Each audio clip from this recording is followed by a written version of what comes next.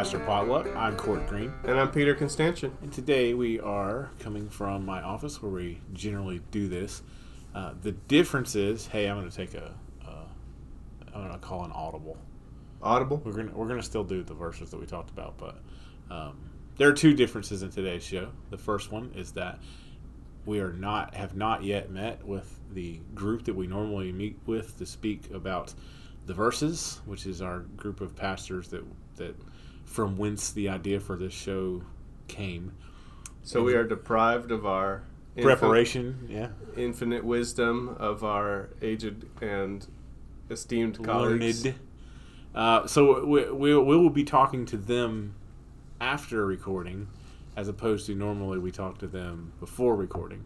So it may be a little bit flying by the seat of our pants. The other thing is, I am going to go ahead and put in a,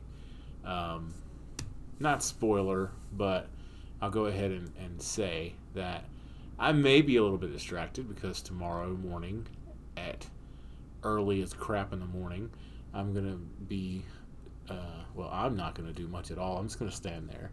I'll probably take some pictures. But Christy, the wife to whom I am married, is going to be giving birth to our second son, who, unless we change our minds, will be named Ezra. And so I may be a little distracted today. We might talk about that later, but I'm just going to throw that out there in case I sound distracted, that you don't need to call 911 and say, hey, Canton Police Department, go across the parking lot and check on Court or anything like that. Do I have permission to record a podcast without you? Yeah, if you want to. We'll see. Did you say without me or about me? Without you. Either one's fine. Okay. We'll see if that happens. I don't know. Congratulations. Thank you. By next Thursday, I'll probably be so bored being at home that we can just do it anyway. Okay. So did you choose a middle name yet? I'm just curious. We'll probably have. We'll come back around to that. So here's what I suggest. You'll see the infant and then make the call. See if it fits. Yeah. I don't know how you do that, because again, we'll come back to this, but I will make this statement: most babies kind of look the same, just a little wrinkly and covered in when they first come out, yeah. Have you ever seen one like right after? Oh my gosh. I recommend everybody do that.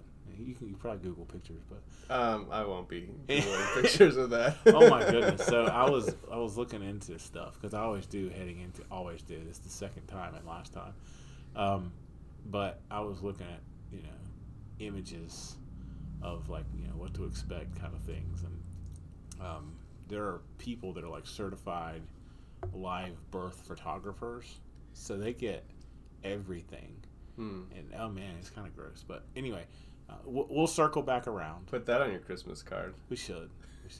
We'll circle back around to Ezra hanging upside down from the womb. That's what when Gideon was born. I guess we're not going to circle back around. So when Gideon was born, they did a C-section, and they're doing that this time. So that's how I know when it's going to happen, because we scheduled it. Because I am Court Green, and I schedule everything. Anyway, when Gideon was removed from the uterus of Christy, it was like they just yank him out by a leg and an arm. It's like, and then I hope that picked up on the microphone.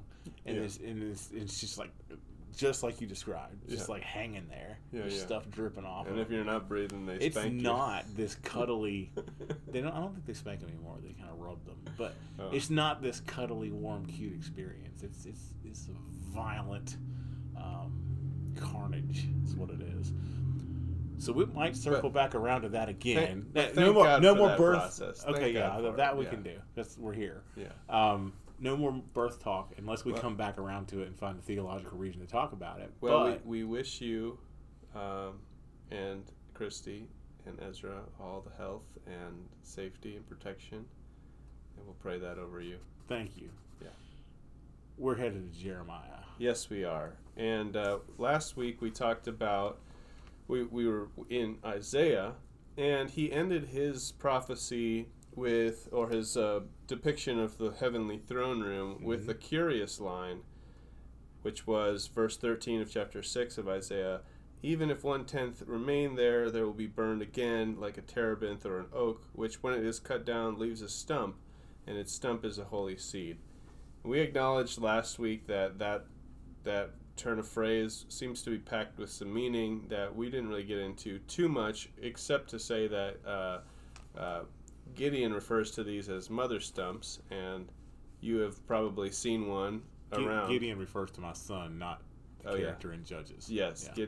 Gideon, the son of Court Green, has referred to these as mother stumps. And here in Jeremiah this week, we have some trees and shrubs to consider, and so I thought that this theme could be something that we explore a little bit. I agree, and thought it was a good idea, so we're ready. You want me to read? Please. Jeremiah 17, 5 through 10. Now, this is not the calling of Jeremiah. This is part of the message. And we often talk about the calling and the struggles of Jeremiah, but we rarely talk about his message. So I'm glad we get to do this. Jeremiah 17, 5 through 10 says, "Thus says the Lord, cursed are those who trust in mere mortals and make mere flesh their strength, whose hearts turn away from the Lord. They shall be like a shrub in the desert, and shall not see when relief comes. They shall live in the parched places of the wilderness, in an uninhabited salt land. Blessed are those who trust in the Lord, whose trust is in the Lord. They shall be like a tree planted by water, sending out its roots by the stream. It shall not fear when the heat comes, and its leaves shall stay green. In the year of drought it is not anxious, and it does not cease to bear fruit. The heart is devious above all else. It is perverse. Who can understand it? I, the Lord, test the mind and search the heart, to give to all according to their ways, according to the fruit of their doings." Thus ends the reading. So from start to finish, even if you but don't hone in on the mother stump versus the cursed stump, it's packed with good stuff. Yeah. Tell me what you noticed as you read. Well, right off, I was drawn to the word curse because this is a message from God. At this stage in Jeremiah, it's to a people who don't believe that the curse is coming for them. Do you have a sense of the context here? Because yes. I'm a little bit fuzzy on it. So this is people who have watched the Assyrians cart off the northern kingdom of Israel. Mm-hmm. This is the southern kingdom of Judah. This is when they were divided Israel. And Jeremiah is trying to warn them, but two things are going on. First, they're aware that the Babylonians are coming, that the heat is on, but they were spared. This is still the first thing that's going on. Mm-hmm. They were spared the plague of the Assyrians. And after that, they start thinking, we must be good, and God doesn't want anyone to overthrow us like they did those evil northerners. No offense. But we must be the holy stump. In other words, we can't be overtaken. Mm-hmm. And so there's the first thing. So they're kind of big on themselves, thinking it's because God won't allow it. Mm-hmm. So no matter what we do, obviously we're pleasing God, so let's just keep doing what we're doing. Mm-hmm. The other thing, so let's see, we had... Cursed are those who trust in humans, who depend on human strength. We haven't got there yet, though. Oh. Yeah, we have. Because this is Jeremiah's message to this group of people the other who thing. remain. I remember the other thing. Okay. They had just had a really good year. Hmm. They had just been blessed with this under the rule of the king that was in charge, and I don't remember his name. And that may be why you get the imagery of the two shrubs, because in addition to the fact that they felt untouchable politically, militarily, they had just had a banner year as far as being blessed by the produce of the ground and their toil. Hmm. And so they're like, obviously, we have been blessed so much. I don't want to hear what you have to say, Jeremiah. Because, and you're going to come talking about curses? Look around. Mm-hmm. We got it good. Yeah. And if you don't hear echoes of that in America in the 20th and 21st centuries, you're in trouble. Really, since World War II. Mm-hmm. We have had blessing upon blessing upon blessing. And we start to think, this is how you get the rise of Christian white nationalism, for instance. I'm taking this into a place that I didn't intend to. That's fine. Go there. But you start to think, well, we must be favored by God. That means we're untouchable. That means whatever we're doing must be right. Mm-hmm. And you start redefining what is good by what are we doing. Yeah. And when you think, when you try to imagine an image of what is moral, what is ethical, what is good, what is righteous, these are kind of synonyms, but not really, because they're all just a little bit different enough. And I want to get an all-encompassing picture.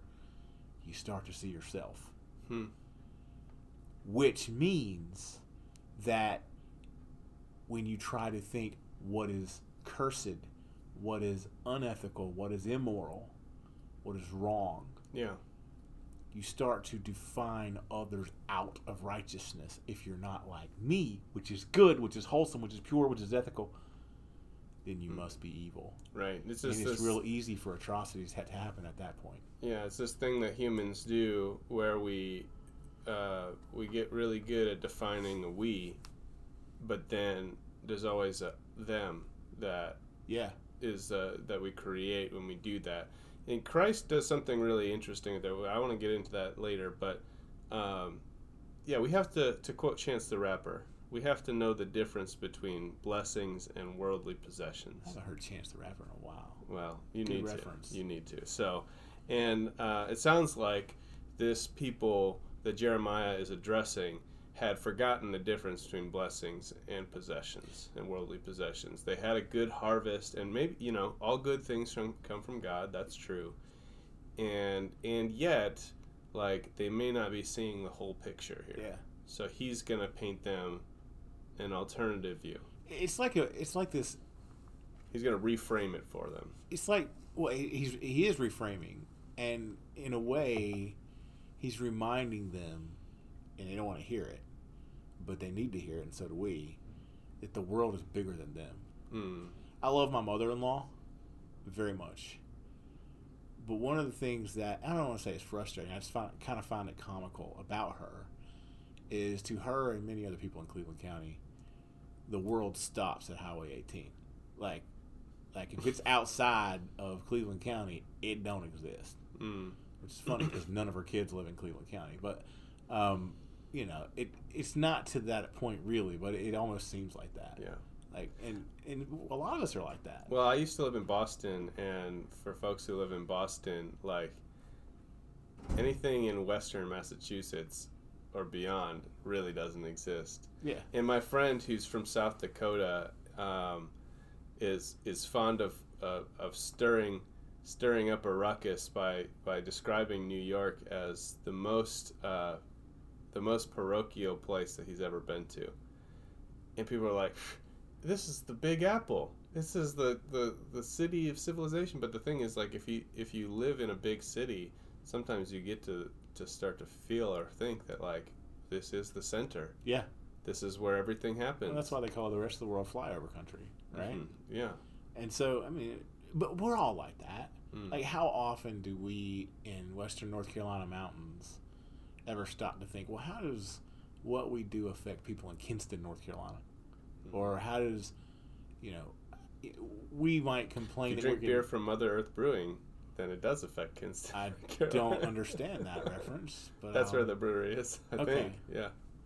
Anyway, I just was throwing out I think that's out east, right? Yeah. Yeah, I was just throwing out an Eastern North Carolina reference. But, we don't think about stuff like that. Right. So the world is bigger than we think it is. And God reminds them, getting us back to the verses, God reminds them through Jeremiah that what you think is real and always will be may not be. The world's bigger than you, and things are happening that you can't control. And when you are in the, to quote Daryl Waltrip, catbird seat, you're the one. When you think you have, I don't know control, that reference, but you can just go with it. When you think that you're the one in charge, you can control your own destiny. Mm-hmm. You don't want to hear that. Mm-hmm. You don't want to hear that maybe you're not, and you don't. Yeah. and that things are coming that you don't like and can't manipulate. So Jeremiah levels this curse on those who depend on human strength and turn their let's see. Cursed are those who trust in mere humans, who depend on human strength and turn their hearts from the Lord. Mm-hmm. Right? Okay. So there's a reference to which direction their hearts are oriented, and at the end of this passage, he's going to come back around to talking about hearts, that God is able to probe the hearts and discern hidden motives. So to see really what and I love the New Revised Standard Version language that you use, because the last line of verse 10 says God will be able to assess the fruits of their doings, or assess them according to the fruits of their doings. Yes. Common English misses that fruit analogy by translating it the consequences of their deeds. Should we talk about the trees before we talk about the fruits of their doings? Yes. So I'm just presenting that as a frame. We're talking about the human heart here at the beginning and the end, and in the middle, Jeremiah offers these two contrasting images. The people who depend on human strength and turn their hearts away from God will be like a desert shrub that doesn't know when relief comes, and will live in parched places of the wilderness and in a barren land where no one survives. But those who trust in the Lord and who rely on the Lord, they will be like trees planted by streams, whose roots reach down to the water. They don't fear when drought comes, and their leaves will remain green. They won't be stressed in the time of drought or fail to bear fruit.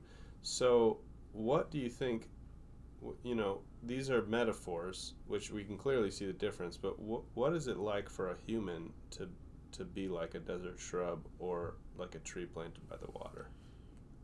In my opinion, you work on this. It's not quite chiastic, but you work from the outside in. Mm-hmm. So this is an image framed by these two images of the curse and the blessing. And so the curse is given to those who depend on just ourselves. Mm-hmm. And we can only do so much. Yeah. We cannot create life. We cannot really very well sustain life. These are things for which we depend on God. We certainly can't control what the rest of the world does. And it seems like in verse 5, that's what they're doing, which leads into the analogy that defines the curse in verse 6. Yeah. So the desert gets rain too, and if you does go ahead and Google when whatever deserts get a rainstorm, it's beautiful. Yeah. There's this flourishing of bloom. life, yeah, all these flowers and everything. But so I think Jeremiah is saying, yeah, things are good now, but that doesn't change where your hearts are. Like, you maybe just got a good rain in the desert, but your heart may be like a desert shrub if you're turned away from God. Let's talk about the desert shrub. Have you ever spent any amount of time in a desert? A little bit. Okay.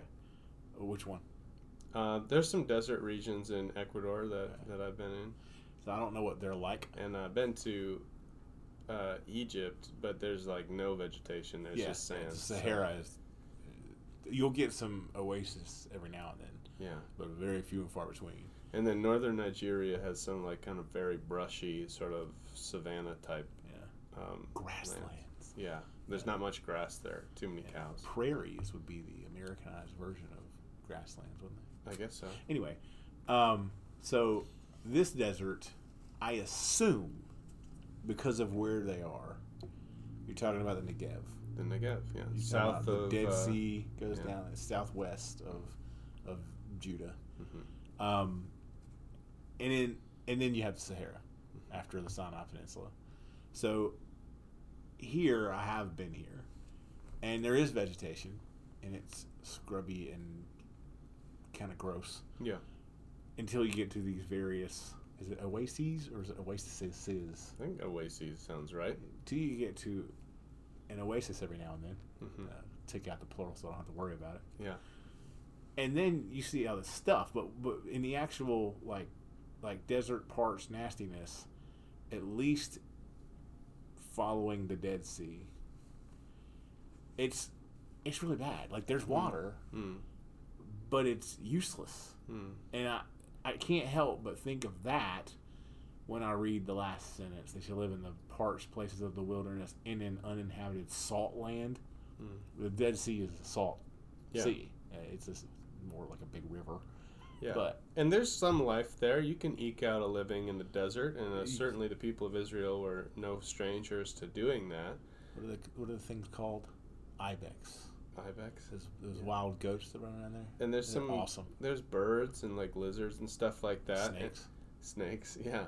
So there is some limited amount of life, and God does provide for creatures in the wilderness and in the desert areas. But God's intention, which I think we see here in the second part, is to bless the people whose hearts are turned toward God with such abundance that they never need to worry about anything. And we see that with the next verse. So you talk about this horrid existence when we try to do it on our own. Yeah, you can eke out just enough to survive. Yeah. But you're not going to really bear fruit. You're Right. not going to really get the most out of life. Yeah. And the next verse, verse 7, blessing starts off with blessing. Blessed are those who trust in the Lord, whose trust is in the Lord. So we've seen the curse, eking out an existence that's not rewarding, versus bless and stop doing it on your own and trust in the Lord to bring you, to be the giver of life, to bring the blessings, to have the control and not you. Yeah. But if we trust in the Lord, we relinquish our control. That's a And hard that thing sucks. to do. It's a really hard thing to do. I mean, I just talked about how much I love planting and stuff. Yeah.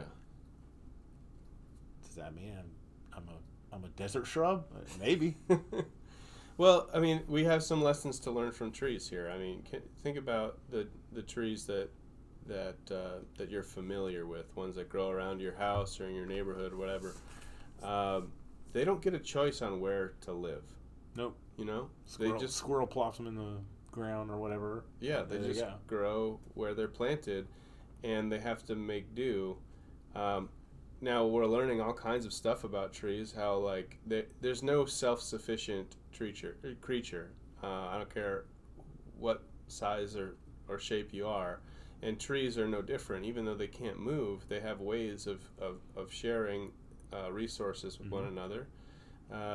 Carbon and other kinds of nutrients are transferred below the soil. They are part of a community. A forest is a community.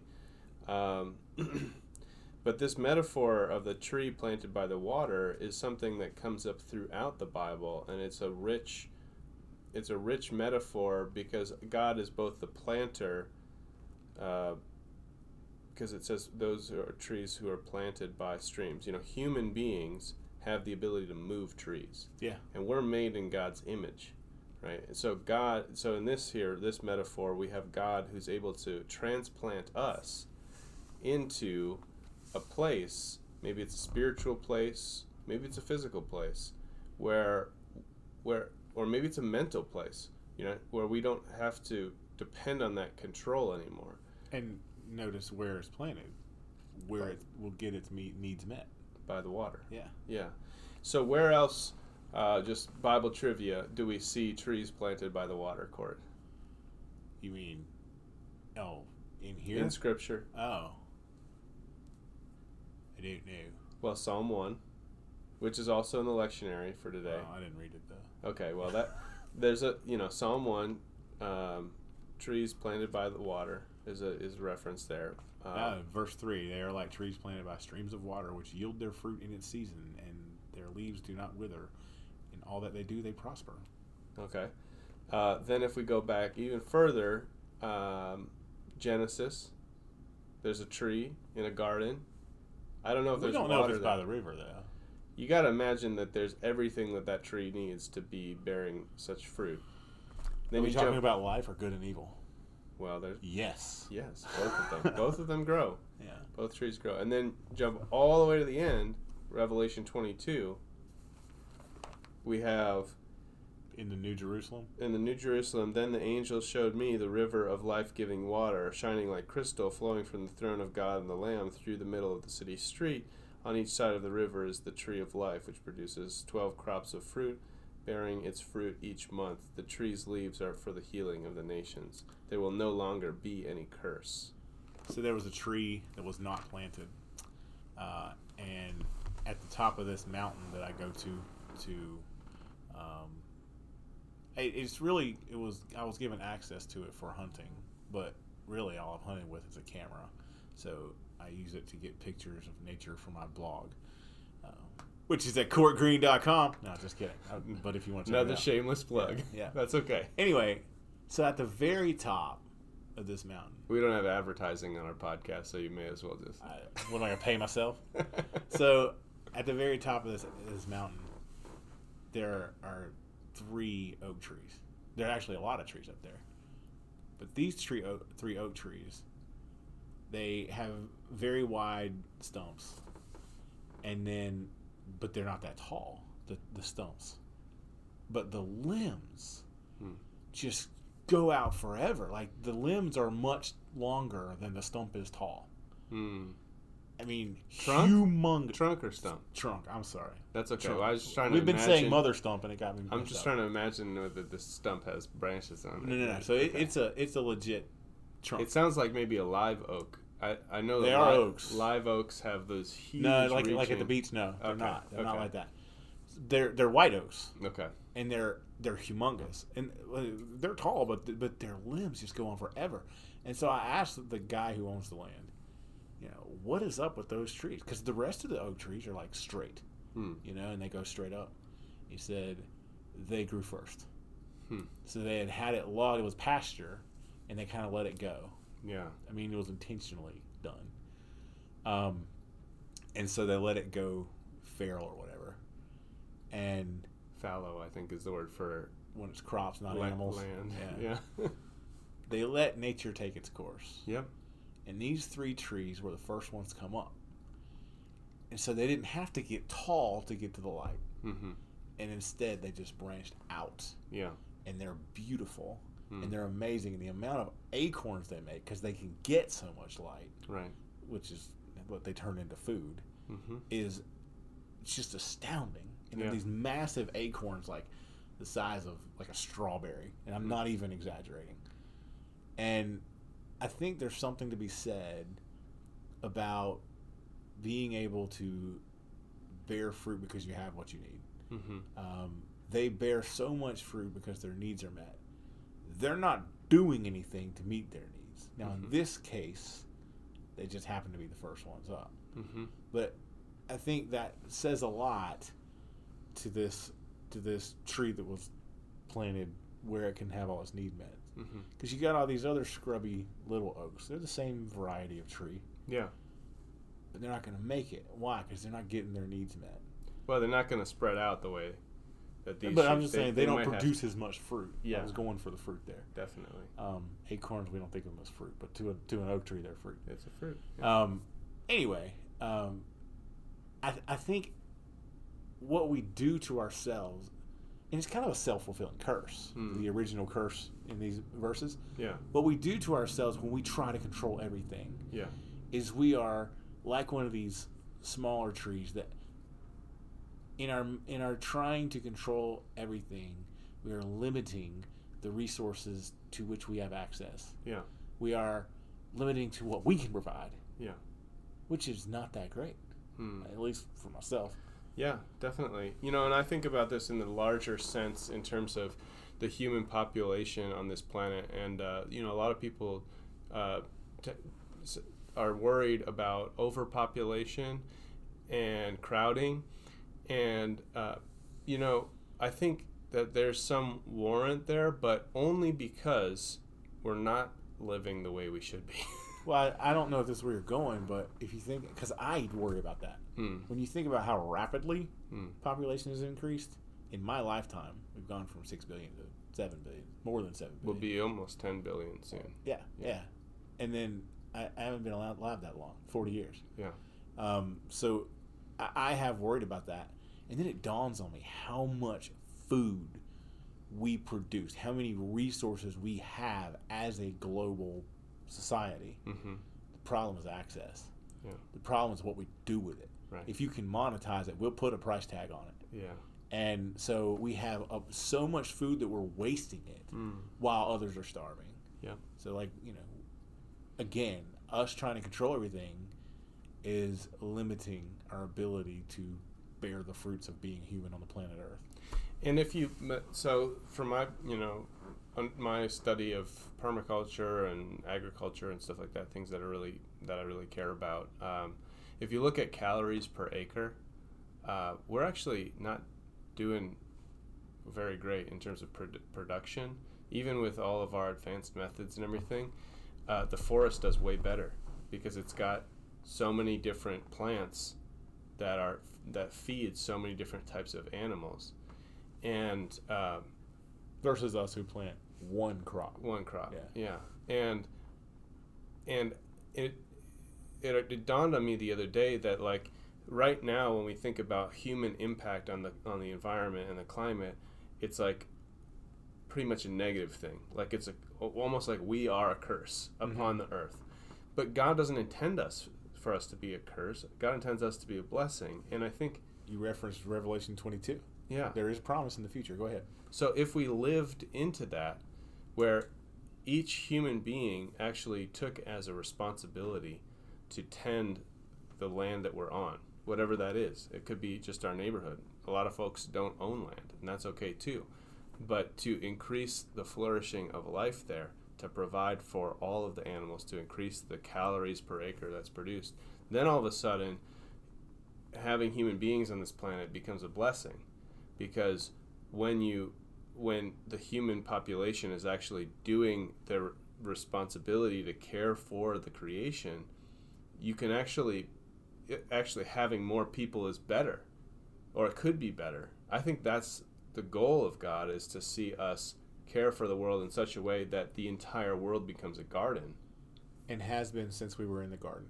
If you look at, I think it's in Genesis 3, there's this verse, I think we've talked about this one here before, but it talks about how God had created this, that, and the other, so it wasn't 3, it was only 1 or 2, and had not yet put fruit-bearing trees on the earth. Why? Because the humans had not been made yet to tend them. Mm-hmm. So we have always been intended for, at least according to Genesis, this role of joining God and caring for the earth. Yeah. Yeah. So, by the way, I feel bad now what? Because I had this plan. What? The land I have in Shelby, I was going to clear it and put an apple orchard in. Yeah. Which I thought would be good because I like apples and so do animals. But now I'm like, well, the forest does a better job at calories per acre than me, and I'm like, I don't want to do that now. Well, you can plant apples in and a then guild. Just let the undergrowth grow up underneath it. Yeah. Okay. But don't just plant apples. Plant pears. Plant hazelnut shrubs. I plan on putting pears too because you got to cross-pollinate. Blueberry shrubs. I mean, the way that you can interplant so that you're producing different, like, the tree of life at the end is producing in every season. And I think that's, I see the possibility there of us, like, really allowing this planet to thrive. Mm-hmm. If we're gonna go to another planet and colonize, that's fine, but let it be not in our lifetime, man. No, but let it be an outgrowth of how abundant the production of Earth has been, and how prevalent the love of each of all of creation has become, that we need to expand because we have so much to offer the solar system. So, instead of like this desert mentality of like, there's not enough here, we have to go somewhere else. So the goal is to franchise Earth instead of fleeing Earth. Yeah.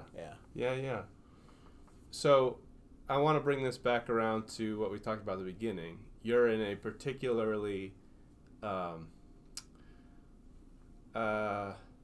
critical moment in your life, about to have your second child. Mm-hmm. At 40. You're 40 years old? I'm 40 years old. Okay. I'm the oldest dad ever. Go ahead. That's okay. I probably will be an old dad too. So if I am a dad at some point. In many cultures, this like at this moment when you're about to have a child is when you would go, well, for example, in Shuar culture in eastern Ecuador, and I know this because I was a Peace Corps volunteer. I had friends there. If you were about to have a kid, like this is when you would go off with the guys and take ayahuasca, and then decide what your life as a father was going to be about. Now, do you want to define ayahuasca? It's a hallucinogenic combination of two plants. All right. We'll do that later. That's optional, but the moment is important for reflection, and I wonder, if using this passage, you see these sort of choices, right? The desert shrub versus the tree planted by the water. From your own experience, like what would be your guidance for Ezra as far as how to live into that blessing? That's a good question, and it's one that confronts me, because if I think about going into tomorrow versus 8 years ago when Gideon came into the earth, one of the things that I tried to do, and to my and his detriment probably, was I was going to control everything. I was determined that this kid was going to be safe at all costs, that I was going to make sure that he had everything he needed growing up. Not bad things. I'm going to crack the whip and he's going to listen. No kid does that. But you wanted everything to go well and to go correctly. But it was about me controlling it. Yeah. And I ended up bringing stress into the marriage, into Gideon's life, into my life, which is, of course, all tied together, because I was following the path that leads to the tree in the shrub in the desert, which, I mean, they may both have been, but the shrub in the desert that's in the salt. Relying on, I was trying to rely on me, human strength. Yeah. And it took a long time for me to realize that, and in some ways, so we're still getting there. We're a work in progress. But it took a long time for me to realize that these things are just beyond my control. I can do my best. I can just be there. And I think learning that lesson being that curse, to put it in a more Jeremiah-esque way, has hopefully shown me, as we head into tomorrow, that I can be okay with not being in control. And that's what trusting in God is about, really. Yeah. I mean, you got to do your part. I'm not going to say, okay, welcome to the world, you're on your own, God will take care of it. Well, that's neglect. Right. But instead of being this, I wasn't a helicopter parent. I thought I was. Turned out I was a lawnmower parent, which is, I'm just going to take down every obstacle if I can, because I don't want to ever see you get hurt. Right. Period. Yeah. Well, that was stupid. That boy doesn't know how to handle it if he gets hurt, you know? Well, potentially would grow up not knowing how to handle it if he got hurt. And so I think I've learned more in that experience heading into this one about how to relinquish control and to allow myself to trust in God and others and community and teachers, other people in your kid's life, that it's okay if I don't have all the answers. It's okay if I don't make everything, I don't want to say easier, because I've always wanted to challenge Gideon, but it's okay if I can't make everything all right. Yeah. Some of the tragedies that Gideon lived through were the things that taught me that. Is that he's hurting now, we all are, but then he goes on, and so do we, and it's going to be okay. Yeah. I think with Ezra, I'll probably be better at not starting off the wrong way because of that experience. Yeah. No, that's great. We have to remember that God planted humans, Adam and Eve, in this garden. Now, did Adam and Eve know for sure that God had already done 5 days of work to get ready to put them in this perfect place where they would have all of their needs provided for? Probably not. They probably figured that out once they got expelled from the garden. Maybe. They're like, oh shoot, like we actually had everything we needed when God put us there. But we do have to remember that God plants us and is able to transplant us into where God can provide for us. So they had everything that they needed, but verse 9, the heart is devious above all else. It is perverse. And here's the part that I love, because you mentioned verse 10, but verse 9 feeds it perfectly. Who can understand it? So that question's hanging there. Yeah. And we are thinking, well, no one. And then God, through Jeremiah, answers it. The Lord. Yeah. Okay? I, the Lord. I, the Lord. That's the next line. That's the answer. But no one else. So you have been relying on yourself, but there's a problem with that. Because you can't understand the heart. By this, they mean the soul, like motives, rationale, things like that. I, the Lord, test the mind and search the heart. You can't do that. I can. To give to all according. That is what leads to the phrase that you love so much. To give to all according to their ways. Why? Because I understand them. Not what they present, but what's actually there. Not I, but God. According to the fruit of their doings. So what you do is what shows God what's truly in your heart. Yeah. We can be that big oak on top of the mountain that spreads out and bears lots of fruit. But it's going to take trusting God to get us there. And not trying to control everything and pretend that we are God.